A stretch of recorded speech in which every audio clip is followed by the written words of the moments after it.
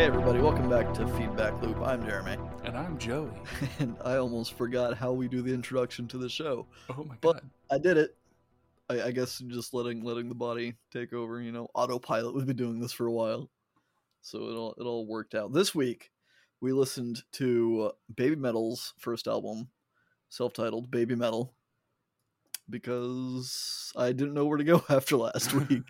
And neither does this album, in my opinion. Yeah. But I really enjoy this album. It is a super entertaining album. But we'll get to that.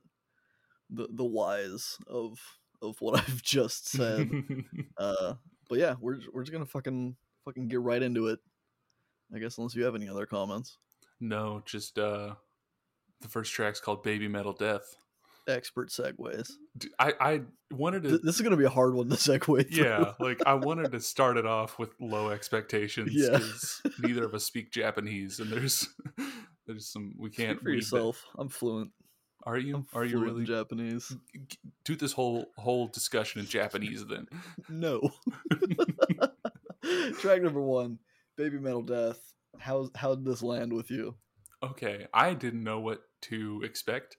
I've only seen like minor clips of Baby Metal. Like I know the quote unquote gimmick and all, like I've just seen that like on like Pitchfork's top 10 weirdest metal bands, like stuff like that. The publicity of it. Yeah, exactly. But like, and I kind of wasn't expecting like actual metal, and I was pleasantly surprised that it's metal. Like it's just death metal, and like they start off with like a choral arrangement to build up like the epic suspense, like you'd hear in like a melodic death metal type deal, and then it just kicks you right in the fucking gut with these heavy septuplet chugs, and it totally reminds me of like Death Clock at the beginning. But and that's a like you're gonna hear that at least 2 more times. But I fucking love Death Clock, so yeah, we're both go watch Metalocalypse. Yeah, there it is this week. It's weekly Metalocalypse. Not a sponsor yet. Yeah, or ever probably. But I don't know if the drum is like if it's a track or like a machine or something or an actual person. But I totally dig the drums, like the speed, the ferocity of it. It's great, and the riffage, man. There's a lot of riffage. There's a shit ton of riffage, and it's something that I take for granted because of just listening to so much metal and now not listening to any. It's like, I don't know. They're very distinct, I guess. Like a lot of the riffs, the melodies, and everything got stuck in my head. They make catchy metal.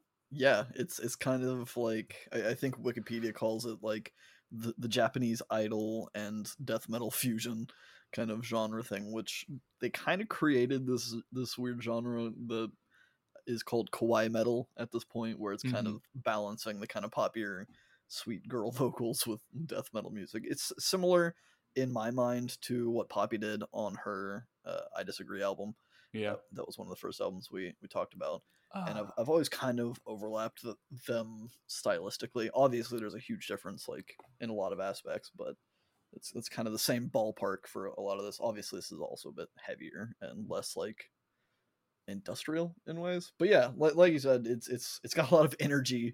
It's got a lot of chugging guitars and stuff. And it's a fun little intro track called Baby Metal Death. The band is Baby Metal.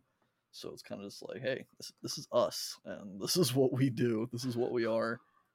As far as the drums go, I'm pretty sure it's a live drummer for most of it. They do use drum machines throughout the album, but I think for most of the metal stuff, they have actual drummers. The band itself doesn't really exist. The band Baby Metal, I guess, to back up outside of just the song and album. Baby Metal's 3 sisters. It's Sue Metal, Moa Metal, and Yui Metal. Are their stage names or whatever. And then they have I'm assuming rotating roster for their backing band, who's just like all session guys, essentially, for the actual band. So I'm pretty sure that they use real drums, but the drummer isn't consistent, probably. And a lot of the other musicians might not be as well. Well, props to drummer guy then. Whoever you are. Drum man. I tried to look up like a list, and there was just so many people that worked on this fucking album, and all of their names ended in metal. It was like it followed like the Su metal, but and I was like, even the session musicians get the metal moniker. Like they get that's cool ass nicknames because it's baby metal.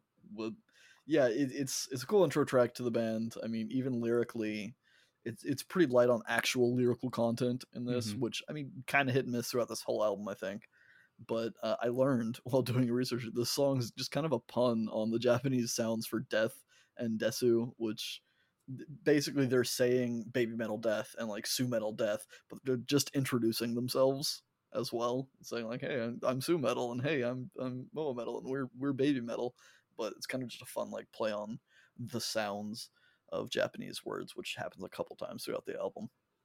Yeah, it does. I was actually surprised by one of them because I actually got it, even though I don't speak Japanese. Oh, yeah. Which one is that? Are you gonna mention it later? I'll mention it, but I can tell you what, it's not track number 2, Megitsune. Expertly segued. The English translation for Megitsune is fox, or female foxes specifically. Because... See, I knew like the Sune part had something to do with like a fox or like a fox-like creature. Yeah, because kitsune's a big kitsune is a big thing, and it's and like, they say that a ton. Like I get that if they say that in here, I'm like, oh, that means fox. Right. So I think if I remember correctly, Megitsune is just like the female variant of it. Well, pretty cool. This one, it gets right into the metal, and they have like some super cool Eastern string. I don't know what it's called. Yeah. I originally was going to write down shamisen, but I know that's not right. Yeah. I wrote Eastern string shamisen type instrument. I know it's not right, but that's all I fucking know. Yeah. And I couldn't this is where I started looking on like Wikipedia and like stuff trying to find people who worked on the album, because I was like, can somebody tell me what this instrument is? Because I don't know. Like, I mean, you hear it and you're like, yeah, that sounds Japanese. Like it's a cool sound. But this one, it like brings in I feel like it starts bringing in the electronic elements into it to add like a cooler kind of a power death metal type feel, or like not industrial, but I absolutely love that kind of aesthetic musically. Like, I mean, Static X is I don't know if I'd say they're one of my favorite bands, but they do that same sound very well, and I really love a lot of Static X's music.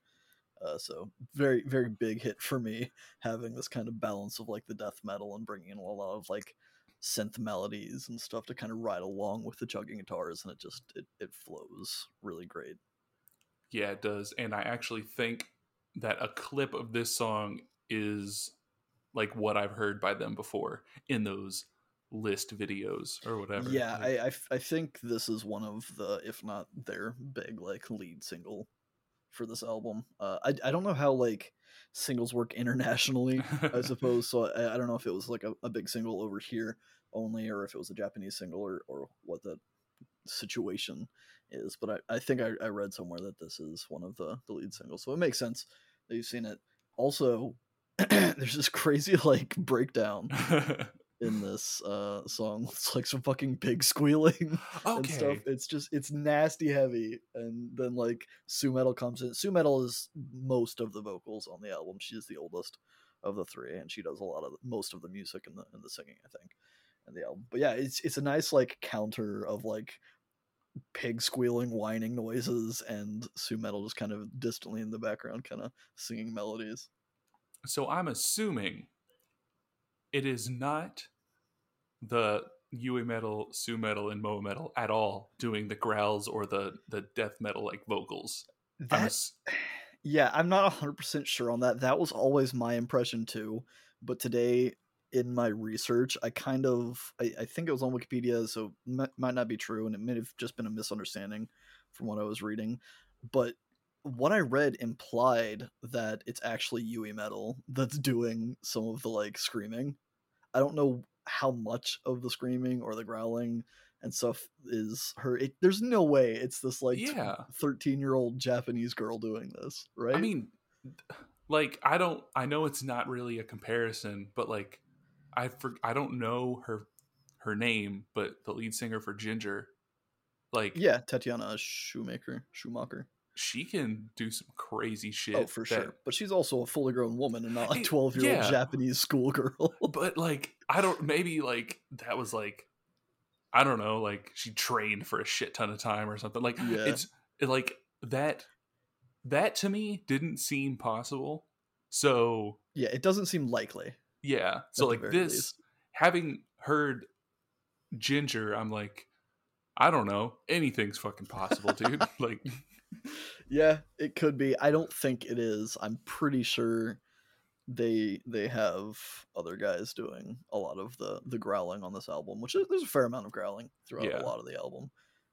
So props to you, Yui, if it is you. I don't know, but I feel like it can't be. Yeah.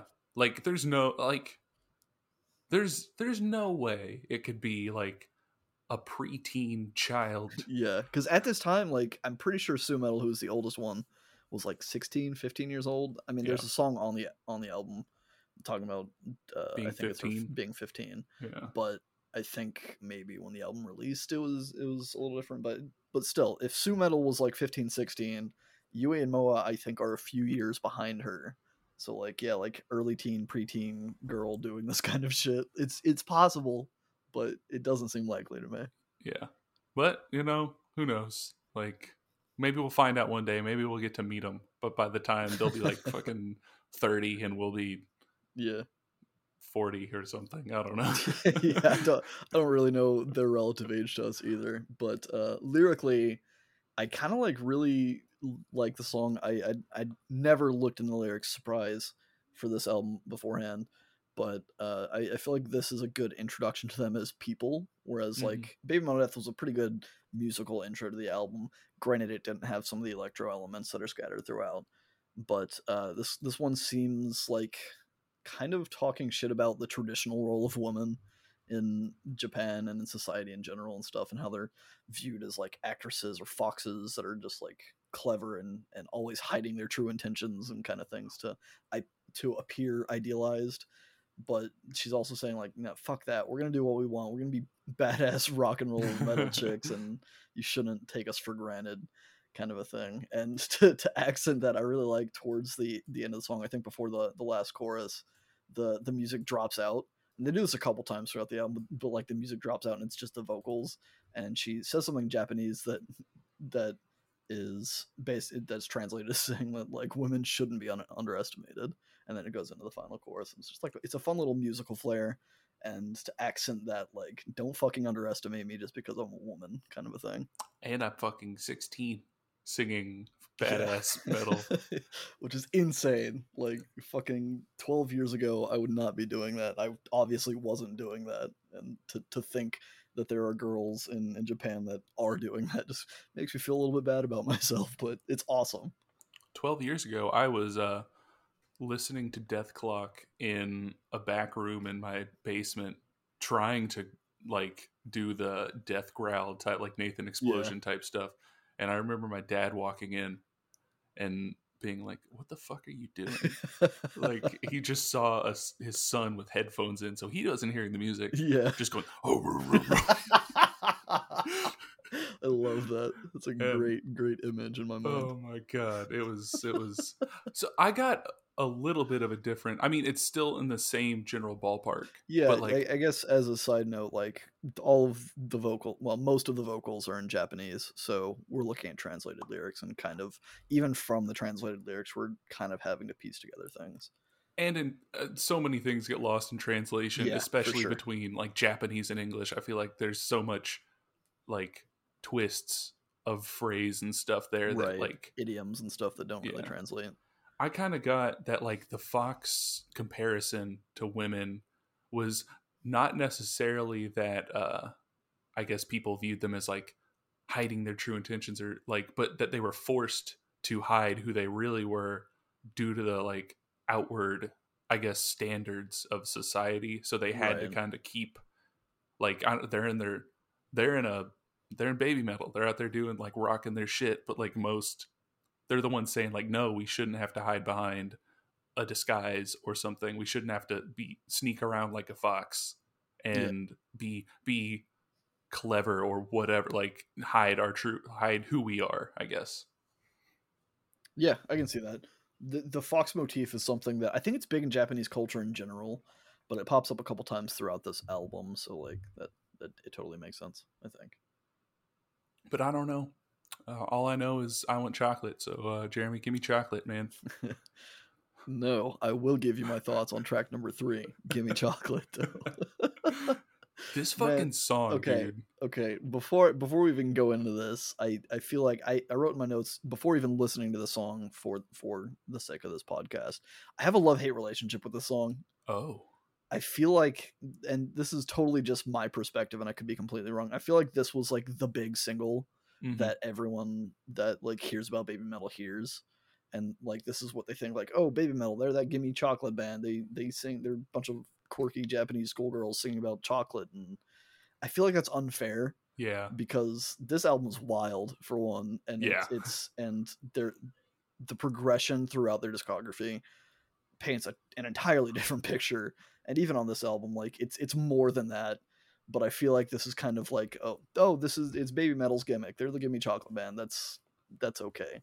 And especially it doesn't help, I guess, that like I have it on Rock Band, and every time we play Rock Band, I have Rock Band parties at my house every now and then. Less so since the pandemic, but we're getting back in there. But it seems to come up fairly often with someone like singing it as a gag kind of a thing. But like I don't know, I'm offended for them at the perception that I have that other people have for this song, I guess. I could see that, considering, like, I don't know, before I try to be open and everything, and before listening to them, my only knowledge of them was the gimmick, whatever, like that's all I knew them as. And so I mean, I could see this from the outside looking in, and my thoughts definitely changed a lot as this album went on. Like, I mean, they were pretty much shattered immediately whenever I heard the music. It's actually metal, yeah. But this song, taking out from it, potentially reinforcing that they're just a gimmick band instead of a real band. Yeah, I fucking love the the actual song of this song. Yeah, and the opening guitar part, I was getting very Deathclock vibes, specifically Hatred Copter. Like, like it hit me. Polymeters. Yeah, polymeters. Polyrhythms. Yes. But oh my god, like I couldn't. Like, so it starts, it's heavy, it's great, it's got this nice Deathclock feel that I'm digging, and then the fucking chorus hits. And I was not expecting it at all. Yeah. Like, the catchiness of this fucking chorus, it is in my head right now, and it has not left since I heard it the first time. It is an extremely catchy song, and that's maybe that's why.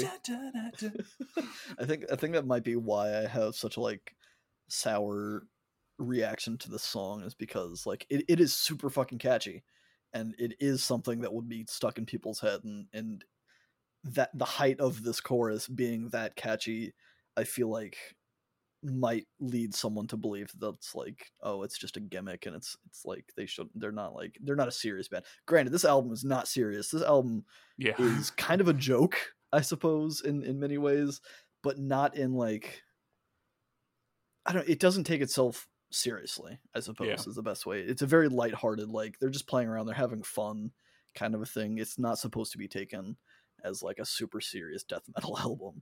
Kind of and I mean, I feel like a lot of it is, I mean, I'm sure they didn't write all of the lyrics and that ended up on the final cut of the album. I'm sure they had people writing, like maybe they were like, I want to write a song about this, and handed in some lyrics that they wrote, and people like extrapolated on that. For sure. But I mean, it holds true to songs, some songs that would be like this one, Gimme Chocolate. It's just, I mean, they're fucking 12, 14, 16, whatever. Yeah. You're a kid. You're writing, you're like, exactly. I want fucking chocolate, dude. Like, I'm gonna write a sick ass song with an awesome vocody baba solo in the middle. that just blows people's minds, and it's going to be about wanting chocolate. It's going to be catchy as hell. I mean, it's not only about wanting chocolate. I think it also like plays, and this is where I think that there's people like ghostwriting something, like like I'm sure they feel these issues, but like I feel like at its core it was originally a song about wanting chocolate, and it also has the a deeper layer of like speaking to women who feel they need to deeply scrutinize everything that they eat or put in their body due to societal beauty and weight standards. Like they're saying, I just want this sweet thing. I just want it, but I can't have it because I'll be fat, and if I'm fat, then I'm not attractive, and if I'm not attractive, then I'll not find a husband, and then if I don't have a husband, then what am I? A spinster with a bunch of cats, apparently. Yeah, I'm torn on this album. Even like reading the lyrics, that like half of me wants to say no, it's just a fun album about like take it as it is on the surface level, and that's that, and it's okay. It doesn't have to be a serious album. It doesn't have to have any like societal implications, but there are definitely parts throughout this album that it feels like there is more to it. So it's kind of, I think you're probably right on the having like a writing team or having people that are editing it to make it something more deep than maybe initially anticipated. And I don't know, make of the lyrics what you want. It can be as deep as you want. I feel like some of the lyrics might be stretched thin. Even I, at points in my notes, I think started like explicitly saying like this might be a stretch, or this could be like me reading too much into it, kind of a thing. But the fact that I was able to read that much into it kind of implies that there is something to it.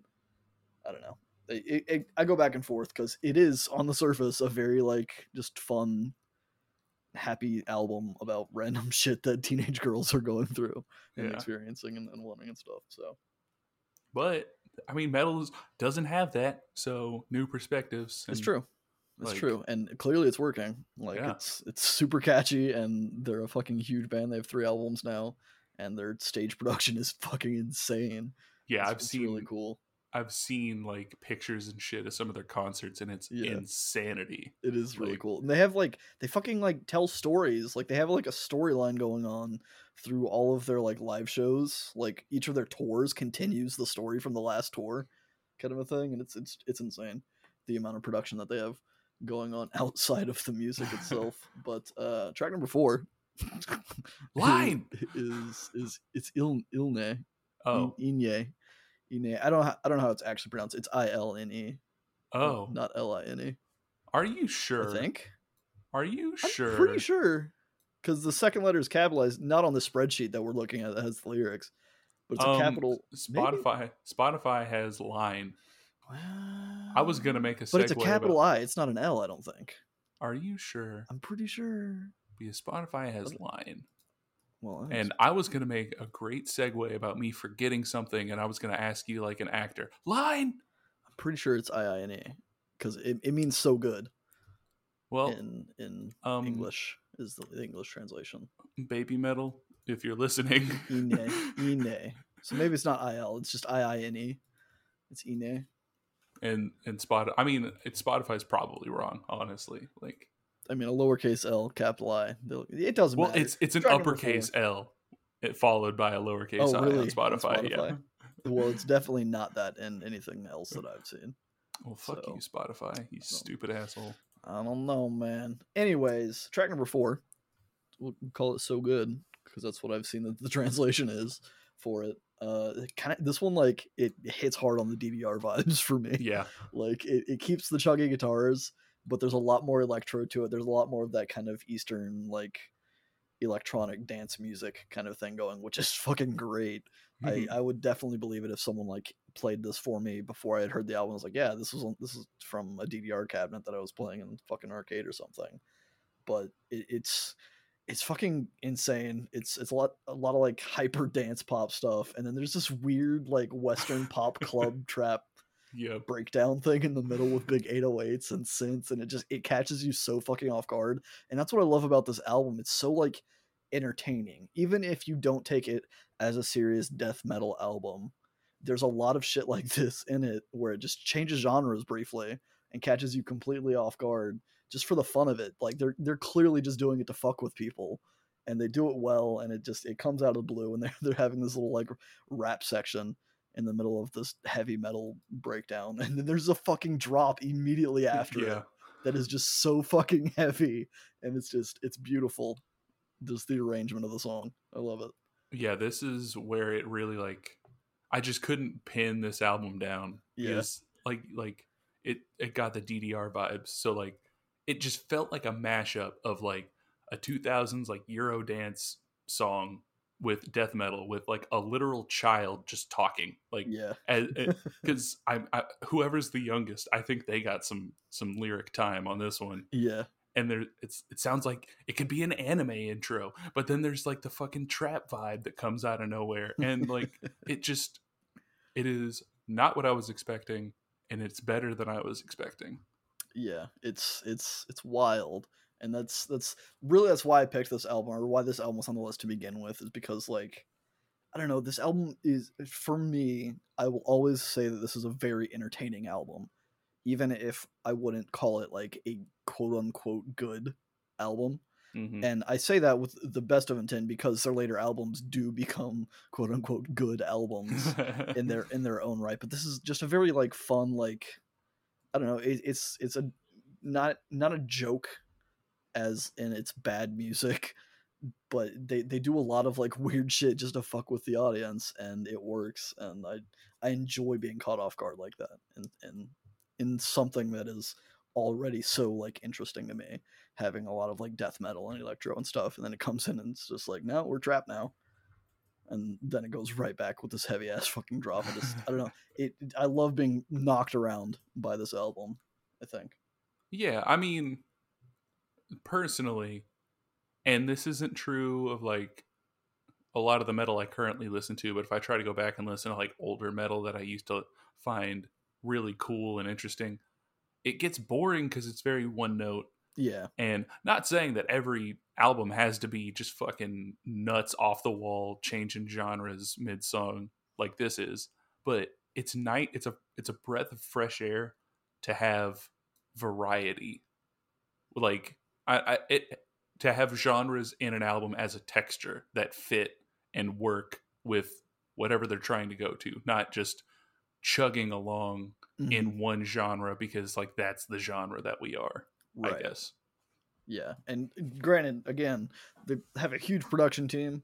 I don't want to give too much or too little credit to the three girls themselves, but Baby Metal as a team, I suppose. Yeah.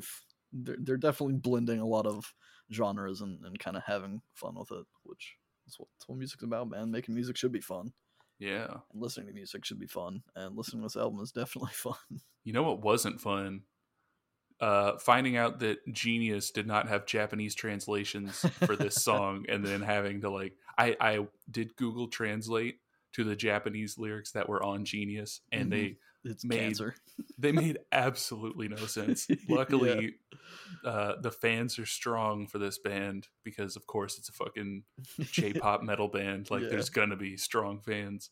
They did their best job to translate all the lyrics, and after reading that, I think it's about like escaping reality into kind of the nightlife, or going out on the town, doing fun stuff, going to like the arcades and shit. I don't know, like that's kind of what I got about it, like getting out of your head, out of your normal life, and going out to have fun. You're like a 15-year-old girl. It's Friday night, going out and hanging out with your friends.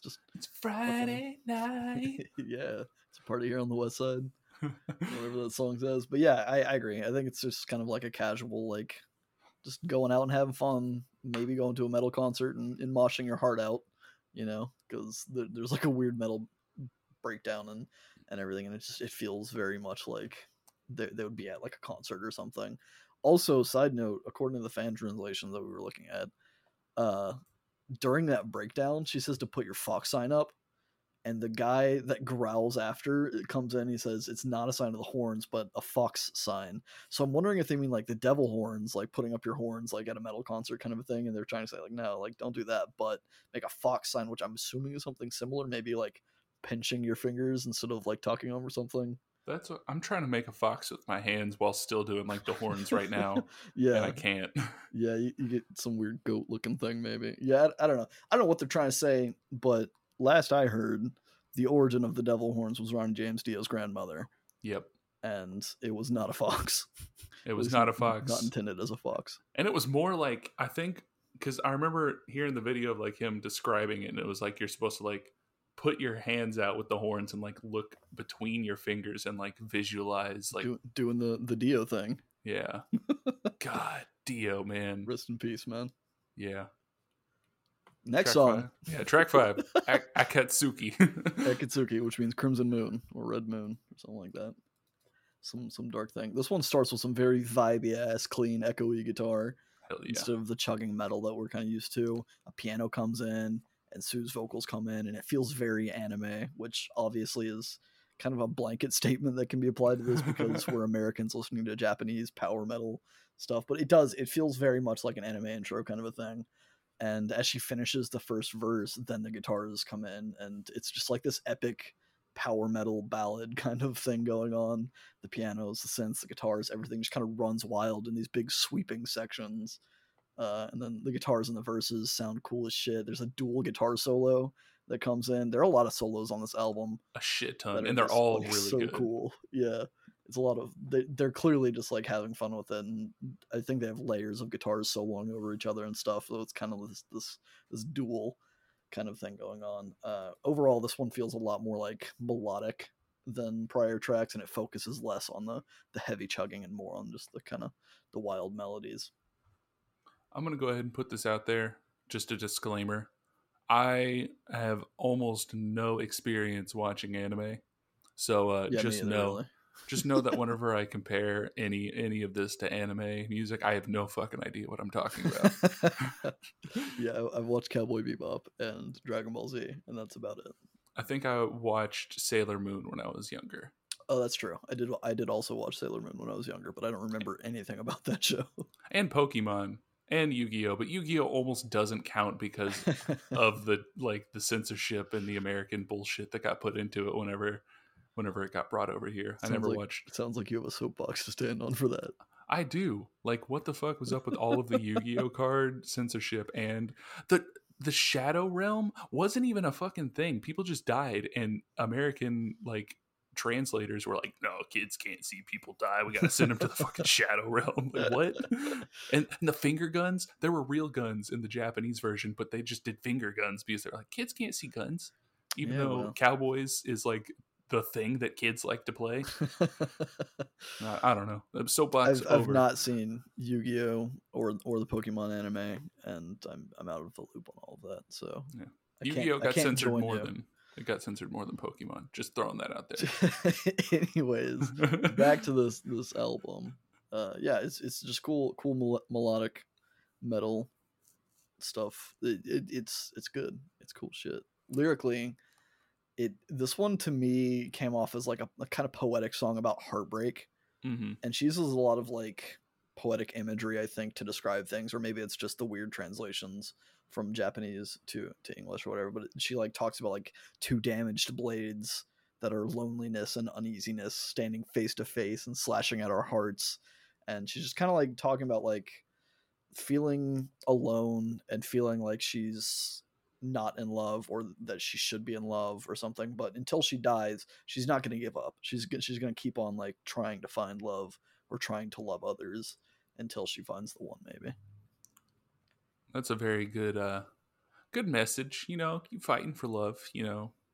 It's a very anime message, isn't it? Yeah. I didn't want to say it, but also like, I don't know, this is one song where I was like reading the lyrics, the translation, and I could see a 16-year-old writing a poem like this after like maybe falling out of love or something with whoever they're currently seeing, whoever they're courting at the moment, and being like, right, like, I don't know, I feel like I could open up a 16-year-old's journal and find a poem that is kind of like this. But this song, it reminded me of like some crazy symphonic metal with all of the heavy guitar and synths, like Dream Theater or something, which I like this a lot more than I like Dream Theater. I'm not a huge fan of Dream Shots Theater, fired. but the Baby Metal does Dream Theater better than Dream Theater does. I don't disagree. I'm not a big fan of Dream Theater either, but it's a hot take to put out on the internet. Boom, boom, boom, boom. We are nothing if not hot takes, though. Yeah. And also, we're moving on to track 6 before pitchforks start flying through my window. Man, I'm trying to like give you air in case you want to segue into things, but it's just not happening. Doki Doki Morning. So Doki, like the only thing I know of Doki Doki is like Doki Doki Panic, the game, or Doki Doki Literature Club, and I don't like. Maybe if I'm playing one of those games in the morning, it's a Doki Doki Morning, but there's also a star in between Doki Doki Morning. It's a thematic star too, because this one, there's also a track later in the album called Uki Uki Midnight that also has a star, but the star's filled in on that one, whereas Doki Doki Morning, it's not, which is obviously supposed to be like it's the sun, like it's early in the day because it's the morning, and then at midnight it's filled in like it's dark, like it's the moon, and it's that. I don't know. It's interesting from like a stylistic choice standpoint to put a star that is not filled on your track title in text, and then the star later is filled in text, but it makes a pain in the ass to type it. Yeah, I didn't type it. I just typed parentheses star. So, well, I googled it and I copied and pasted it from somewhere that had it, so I do have the star. But yeah, Doki Doki Morning. It starts with some very like poppy synth and like vocoded singing for the intro kind of thing, and then the metal guitars just break it all and kick into the typical like baby metal sound that we've come to know at this point. There's less guitar work that goes on during a lot of the vocal sections in this one that kind of pulls focus to the vocals that I kind of enjoy. The chorus for this one also super fucking catchy and poppy, with girls just going ding ding ding. Like it's just like it's very much like J-pop, pop idol kind of stuff, and it's catchy as hell, and I love it. There's also this like breakdown kind of thing that happens. They like to do these weird like musical breaks throughout this album, and this one it has like this kind of distorted, choppy vocals of them singing the chorus over just the drum machine before the final chorus. It's just cool, like little way to distance yourself before the big final push.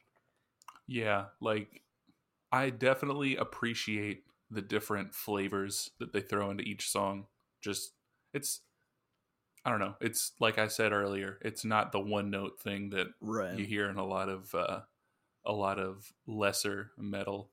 I love Dream Theater.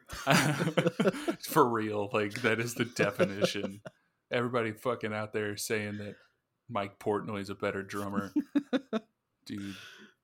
Somebody told me. No, no, okay. We're not going to get into a Dream Theater drum fight. Yeah, because Neil Peart's better. Neil Peart, I guess, is how you pronounce it. Rest in peace. Yeah, for sure. Fucking greatest drummer.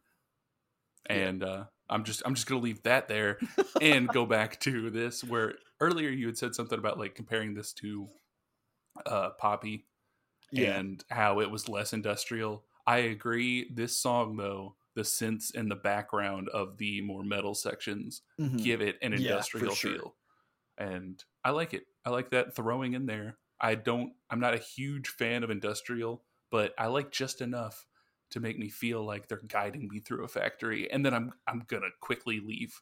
But just those few moments. But you also really like Hella. Well, Hella, they're different. Zach Hill is also a better drummer than Mike Portnoy. So that's another. You're just poking fires today. I love it. Well, you know what? I've been the master of cold takes this entire. That's true. I've been like Deli Ham over here with my cold cuts, and now I'm just gonna fucking Deli poke Ham. the bear. That's your new name on the podcast, is Deli Ham. It's gonna be, once I'm done with Chagu's sideburns, that's gonna be my new Discord tag. Fucking Chagu sideburns every time gets me. Lyrically, Doki Doki Morning, this is one of them that I kind of thought had a surface level, and then there might be a deeper level to it. On the surface, it just seems like it's kind of like waking up early because you got teenage girl shit to do and you don't have time to sleep in, so fucking get the fuck up and let's go have a good ass day doing girl shit. But I feel like there might be more of like a music industry core to this song, because one of the verses she sings says, no makeup, my glasses serve as hairpins, it's a funny face, but wait 3 seconds, I finish changing, it's super quick. Today's rap music will be that, this, that, which, wait, watch, what time is it now?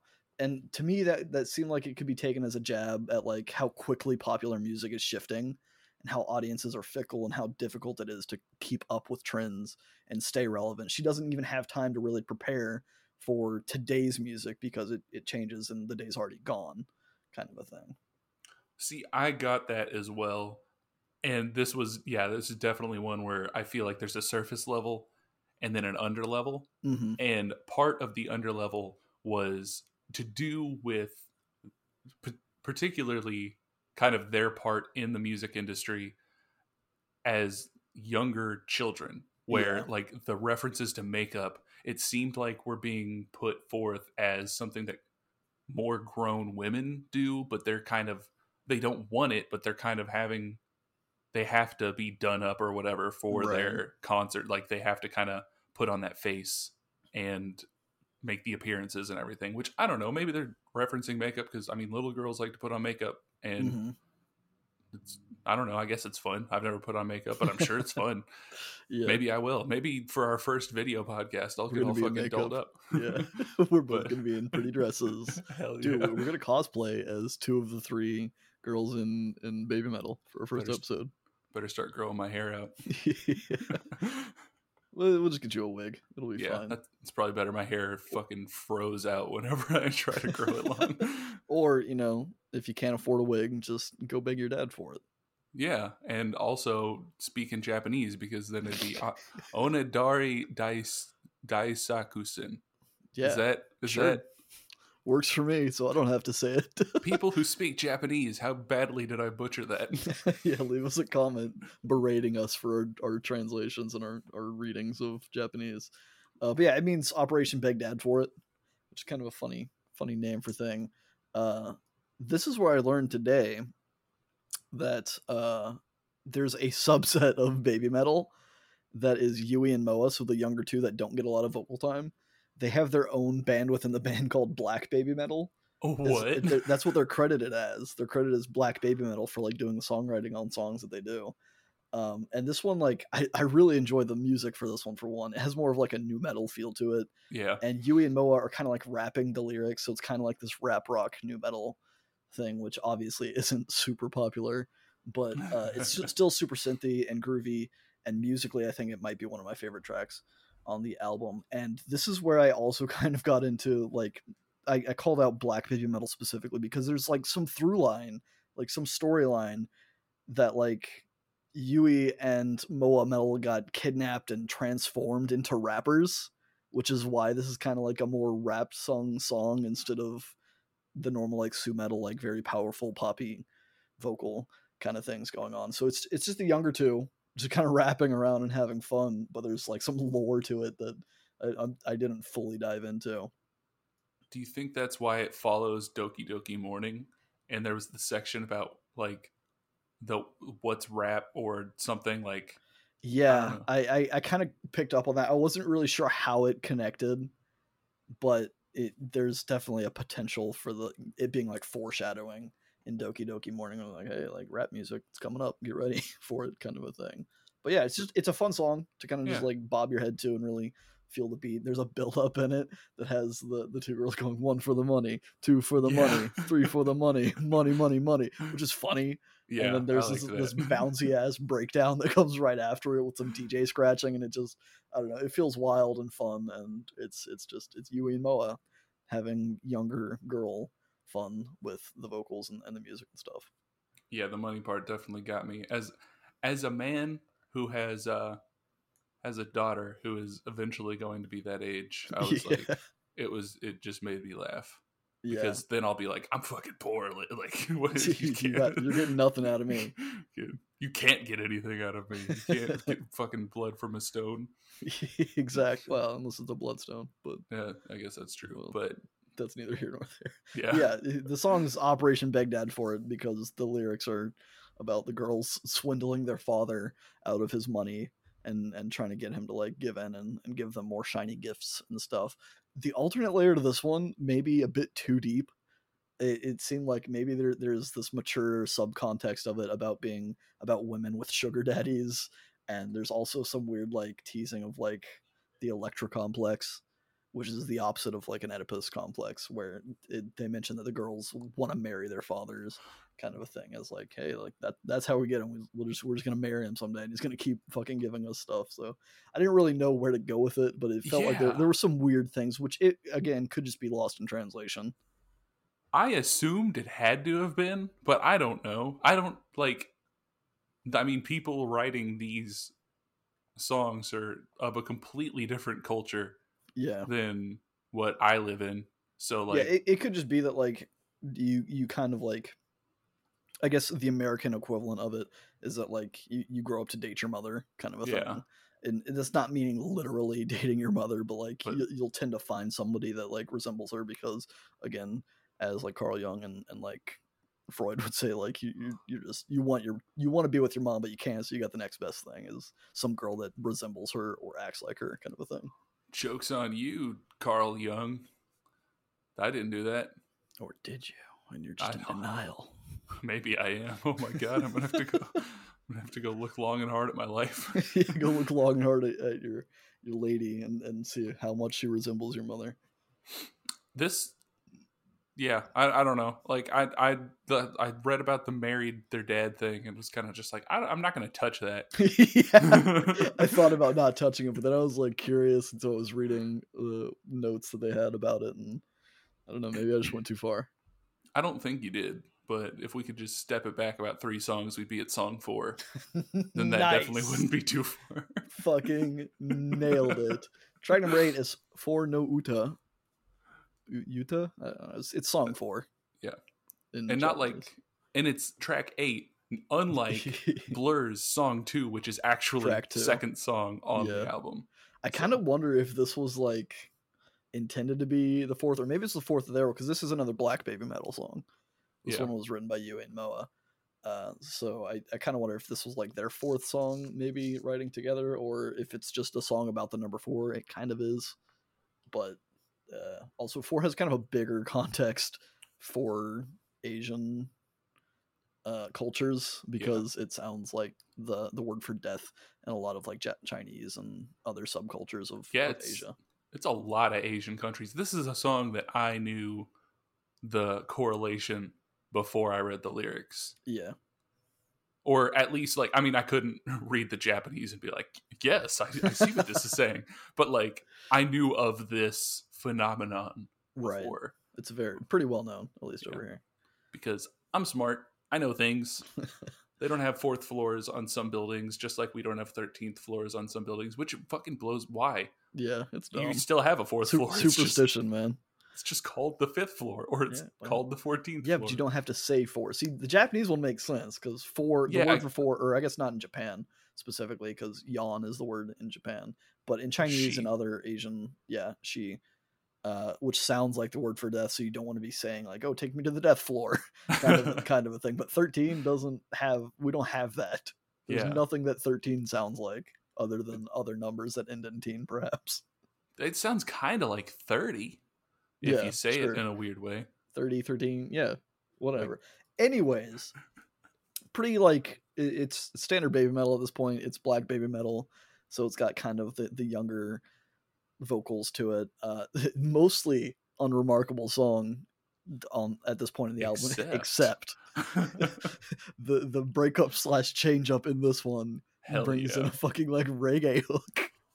And they're just singing they're singing yawn, which is Japanese for 4. They're going 4 4 4 4 4. And it's weird as hell.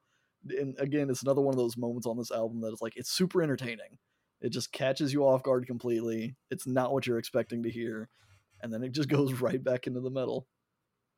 And it does that several times. It's not like it just does it once too, like the other ones where it's like there's the breakdown that's like the different. It keeps going back and forth like 3 times, I think. And I like it. I like reggae. I like metal. And, you know. This is neither reggae nor metal, but also both. Yeah, at the same time. I gotta say, I was not expecting almost anything that I heard on this album.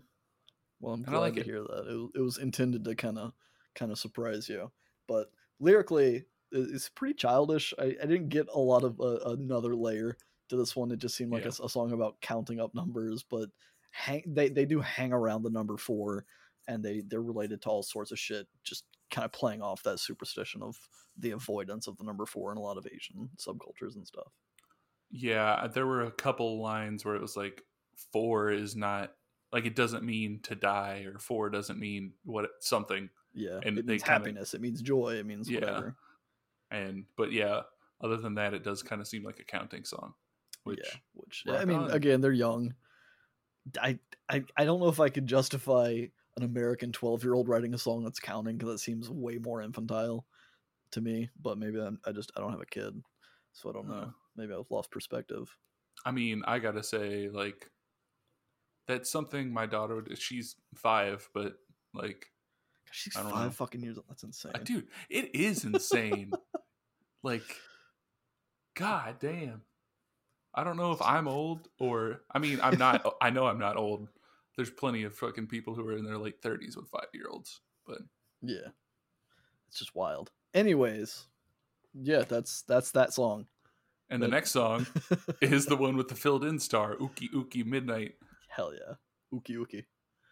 Is that how you say it? Because I feel like no idea. I feel like I'm just like saying the name of a villain in a Crash Bandicoot game. Yeah.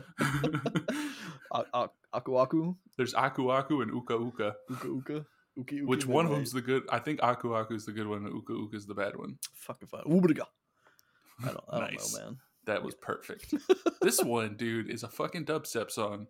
Yeah, it's pretty wild. And during that dubstep break that they do, it has the melody for Twinkle Twinkle Little Star playing, and it's just like, it's weird, it's funny, and it's just like, well, this is baby metal, I guess, at this point. Because I mean, it does still have some like metal aspects to it. It's not just a dubstep song. It's a baby metal song that has a dubstep drop in it. And there's a lot less of the standard like metal music in this one, but there's still elements of it there. And then again, before the last chorus, they kind of do like a stripped down like build up for the chorus, but they do it well, so I'm not really complaining. Yeah, I'm not complaining either, because it took me right back to 2008 whenever they hit that drop. Yeah, it's very like early trendy American dubstep. Which, I mean, like, this album came out in Japan in 2014, but it sounds like it was in production for at least like a year and a half before that. Yeah. So, I mean, it's semi of the times then. I think Skrillex was still throwing out Bangarang around like 2011 or something. When did Recess come out? Because I feel like Recess was like 2013-ish, right? It might have been. I thought I was in high school, but Recess was 2014. Oh, so shit. Released the same year. And Recess was, I feel like by that point, Skrillex was not doing that kind of dubstep. Yeah, I don't think he was. I think the last one was Scary Monsters and Nice Sprite. Is that what it was called? Yeah, that sounds right. I don't know. I never really got into Skrillex, to be honest, which is weird because anybody who knows me, I am a dubstep fan. I do listen to a lot of dubstep music, but not that kind of dubstep. Oh, come on, not the big dub. I don't know. It's just like that whole era. Like, it's kind of like me in like specifically not liking 90s R&B pop music. Yeah, the kind of a similar thing going on with like early like 2010s dubstep kind of a thing. I mean, it was essentially just the whole song you're waiting for the drop is kind of, and once you heard one, it was kind of like, okay. Especially with Skrillex. And this is my complaint. I'm stepping up on a soapbox now. Do it. We're so off track, but like fucking, especially in early Skrillex stuff, he had like 3 sounds, and I get it, an artist needs to have some sort of signature, but I feel like every single one of his songs just used those 3 sounds and slightly changed from song to song. Like all of his drops, they all had that kind of like that was his growly thing that he had. And then like, like that thing. Yeah, it all sounded the fucking same to me. I was like, yeah, okay, I've heard it. I don't need to keep hearing this over and over again. Stepping off my soapbox now. Good. I'm sure you just redeemed our show with all of the actual dubstep fans who are like, I've liked dubstep since it was jungle beats in the 90s.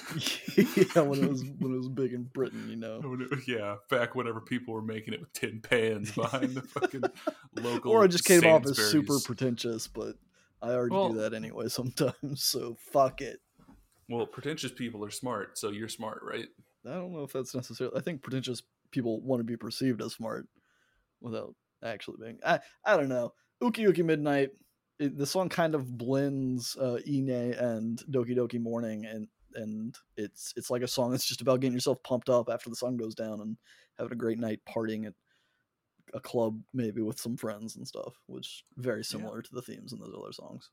Hanging out, just run around the town, like fucking yelling to your friends, catch me if you can, just run. Yes, that brings us to track number 10, Catch Me If You Can. This is my favorite song on this album, I think. Ooh. I really love the song.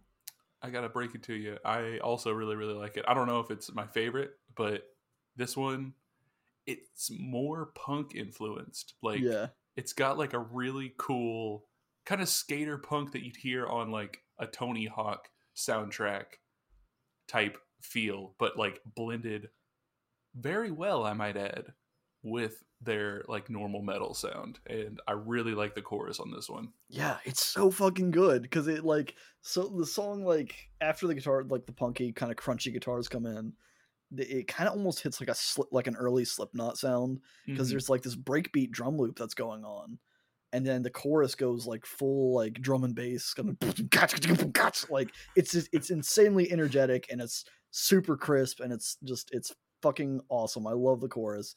The chorus is more like rock per se than metal. The vocals are clean and great, and it just, I don't know, everything about the chorus and everything leading up to the chorus and everything following the chorus is just fucking great. There's so much energy instilled in the song, and I know I complain about that sometimes with albums just having too much energy. So maybe it's like Hell is a different thing, but like I think Soilwork maybe was one of them that I was complaining that it's just like, it feels like there's a whole lot of energy and I don't know what to do with it. This, I don't get that at all.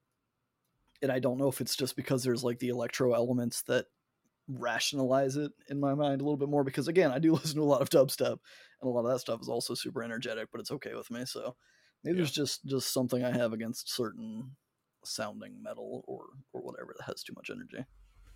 Yeah, I kind of got that feeling about like symphonic metal. Yeah. Which, I mean, not to keep harping on Dream Theater, but like stuff in that kind of general area, something about the energy to it feels like it feels too epic, too much of a grand scale. Yeah, like it should be epic, but you're kind of just like, it feels like the kind of epic that like a 16-year-old who's inventing like a Lord of the Rings fan fiction in his head is like, to him it's the most epic shit. Like he's up there with Aragorn stabbing Sauron through the face because Frodo couldn't make it to Mount Doom in this version of his universe.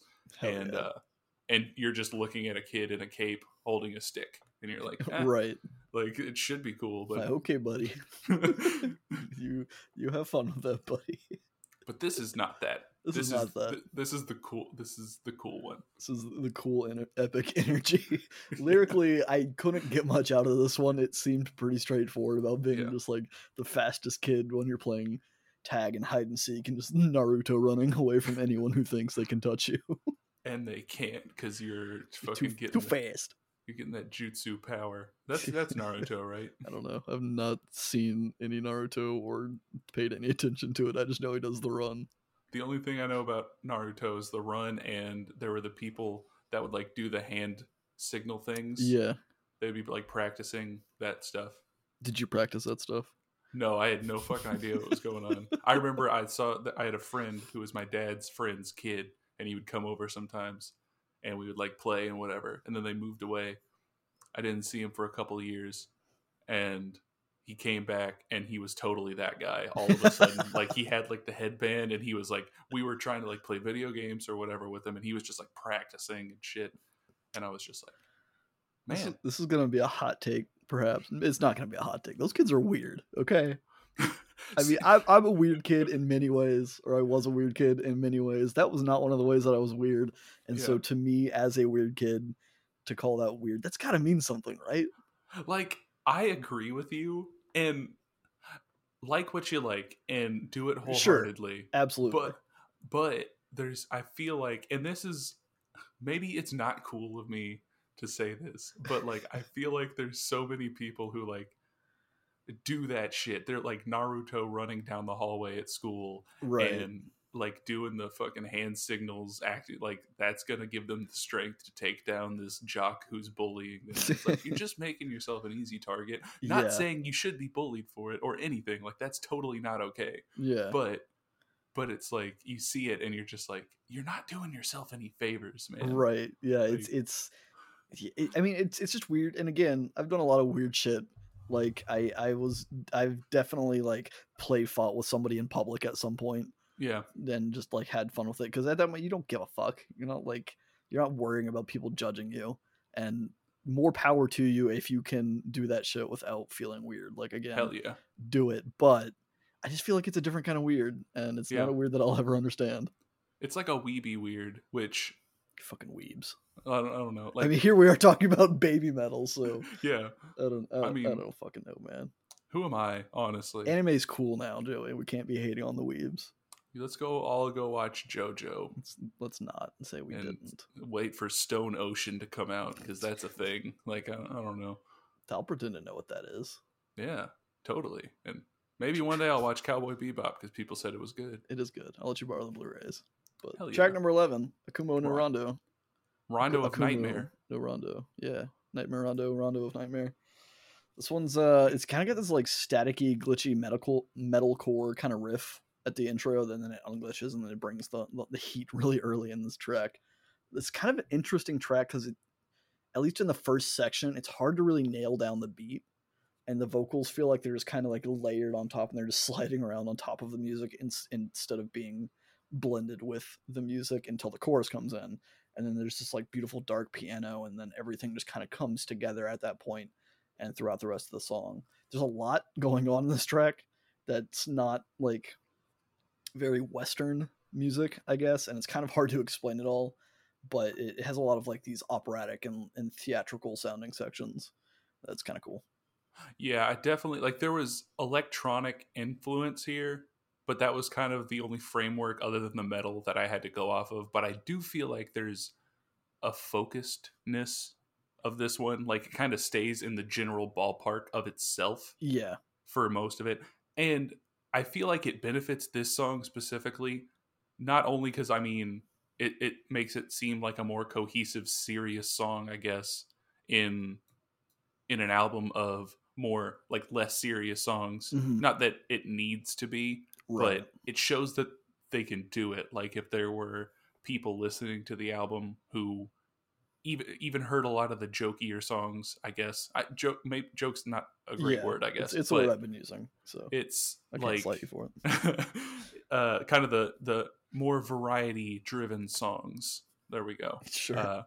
But they hear all those, and then they hear this one, and it proves that they can do either one, and they can do it well, I guess. Yeah, and they do in their future albums. They had an album out last year, the year before last, called Metal Galaxy, and then they've even gotten to the point where they're like, they featured Tim Henson, Scott LePage, they featured Alyssa Whiteglutz from Arch Enemy on vocals and stuff, and like their new stuff is much more serious, at least musically.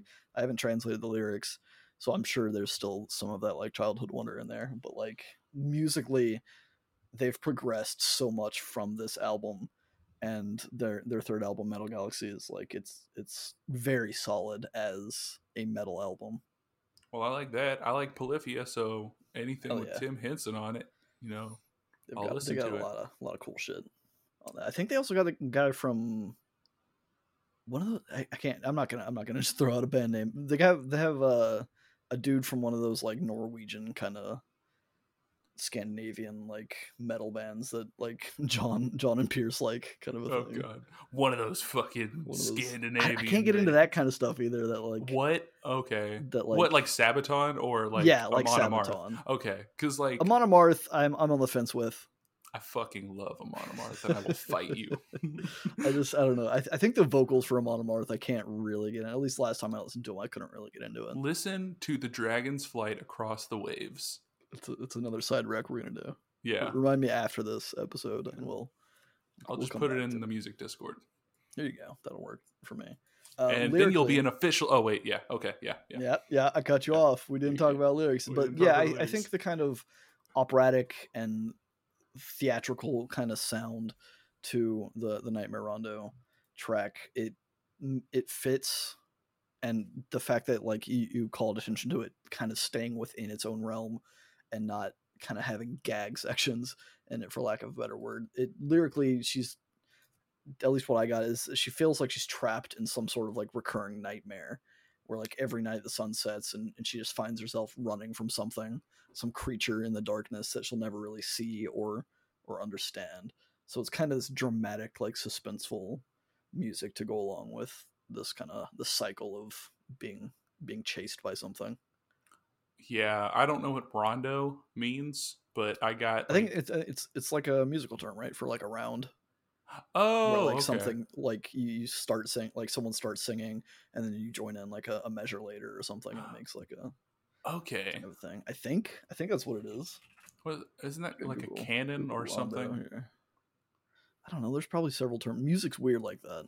Music is weird rondo like that. In music, an instrumental form characterized by the initial statement and subsequent restatement of a particular melody or section. From Britannica.com/art/rondo. Well, I guess I'll believe Britannica. This one, I didn't know if it was like a demon or something. Like, yeah, it definitely had that vibe. Yeah, like this song, it feels about being haunted in your dreams by evil forces. Which is a big thing in Japanese culture. Yeah, I didn't know if it was like Oni or something. Yeah, like they have a lot of that shit, which is cool as shit. I'm jealous because the river monster. I mean, I guess like we have local legends like Mothman and stuff, but the Jersey Devil. Yeah, it's not nearly as cool, I think, as Japanese spirits and Onis and stuff. Yeah, we need history, but we don't have history because we've only been a country for like 300 years or some shit. So we steal all of ours from other people. Yeah, and claim it as our own because we're fucking awful. Track number 12 is Headbanger. I was gonna make a thing going back. I was gonna be like, started to, and then started. We went back, and then I didn't know if we'd come back. It's Headbanger. Yeah, it's but fine. With a bunch of extra letters in it. Yeah, like there's 5 E's, 5 R's, and 5 exclamation points. And it starts out with a harpsichord. And that's pretty cool. I like harpsichord. I like that sound. But it hits kind of into this more pop rock intro after the quick harpsichord to bring it in. I mean, it brings the harpsichord back. But it this one, it felt more poppy to me, I guess. Yeah, it definitely is. There's, especially the vocals feel a lot more prominent, and I like that because, again, I love pop vocals for some reason, especially female pop vocals, so I'm all about it. It does, there's some interesting like through lines though, even when the harpsichord's not playing and some of that like other early intro section stuff fades out, some of the guitars actually mimic the melodies and stuff to kind of keep that theming going through it, even if it's not on the same instrument, which I thought was kind of fun. Yeah, I guess maybe, I don't know, maybe I'm tying too many things together, but like they tie tours together with stories. It seems like potentially there was the Doki Doki morning tie through for the rap into Black Baby Metal in Onodari Daisakusen. And was that bad that I just did? I don't know. I wasn't making fun of the language. I just literally cannot speak it, and I'm making a joke about myself. How about that? I didn't think anything of it.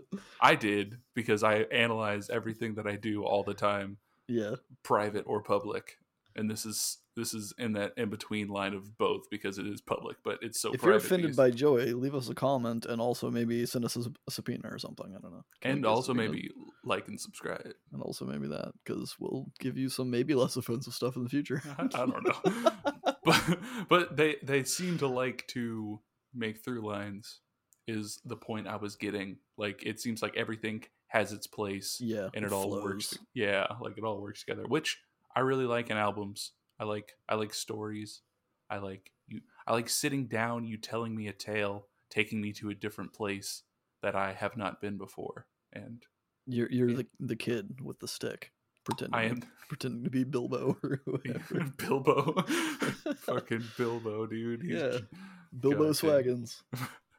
Oh god, I want to be Bilbo Swaggins. I want to be so bad. I want to be 111, just fucking living it up. Well, he was less than 111 at some point. He went on his own adventures, and he got Sting, right? I mean, that yeah. was his thing. That's the Bilbo I was thinking of. I wasn't thinking of old man retired Bilbo. Well, I just watched all the Lord of the Rings movies like a few days ago, so that's the fucking nerd. We started to watch The Hobbit, and then it was like these movies aren't as good. But yeah, I still like it. We need to. God, yeah, get through this. We're over time by a bit here, but lyrically, this one is the one we kind of teased earlier. Sounds like she's just kind of celebrating her 15th birthday at a concert and rocking the fuck out. Also, there's maybe potential wordplay between the Japanese words for 15 and strawberry. I didn't really look too far into it, but apparently the words sound similar as well. So there may be some other layer there that I didn't have time to research because Joey messaged me saying that he was ready to record before I had my notes finished because I procrastinated way too much. And then I wasn't. And then he wasn't, and we started later than expected. But that's all I have to say about that track. And you know what I have to say about that track? No. It's followed by track number 13, Ijime, Dame, and Setai. Flawless. Absolutely flawless. That might be the best one we've had ever in the history of the show. It's logical, it's sound, and it worked. It's almost like I was just moving on numerically and stating that with no. I'm absolutely not going to bully you about it because that's the English translation is absolutely no bullying. Which is a good. It's a very apt song, I guess. Topic considering. Yeah, it would have been great if the song came after we were talking about making fun of Naruto kids. Yeah, so because say that we shouldn't tolerate that kind of bullying, but because I've been reflecting on what I said a few minutes ago, and it wasn't cool. Just because you're acting like a fucking weeb doesn't mean you should get bullied. Absolutely. This one, though, this track 13, the final track of the evening, starts with some lovely like ballady piano and Sue just kind of like vocally riffing over it, and then this fast like ripping thrash guitar riff comes in and the energy is just right back up there. It's crazy. The synth kind of comes in and mirrors that thrash guitar and it gives it a nice texture. There's a wailing guitar solo for the intro that leads right into the song, and it's beautiful. Just the amount of intensity it picks up and how quickly it goes from kind of the slow ballady piano to this like ripping guitar piece is great. Yeah. I definitely like the first solo. Because that first solo, it's like a dual synth and guitar solo where they're like kind of backing each other up, and it just, I don't know, it hits a part of my soul that I didn't know existed or needed hitting. The robot part. Yeah, the robot part of my soul, which is that probably all title. of it. Yeah, the robot part of my soul. It's the robot rock that rocks my robot soul. There you go. Daft Punk reference. Go listen to Daft Punk, people. You like my references, people out there? I know other things exist. I know things. I know music. That's why we're talking about it. But yeah, and then there's this like kind of dramatic monologue later in the song where the energy kind of changes. This is also the longest song on the album. Not by a terrible amount, but it's one of like 3 longer songs, I think, on the album. But then the piano ballad kind of comes back, and then it goes right back into the fun melodic guitar solos for the ending of it. Lyrically, it's kind of on the title. It's just a song about like bullying and how sometimes watching someone get bullied and not doing anything about it also kind of hurts them. And she's kind of talking about how like, I'll protect you. Like we're gonna go somewhere else. We're gonna move past this bullying and we're gonna get through it. Which is another young teenage girl thing.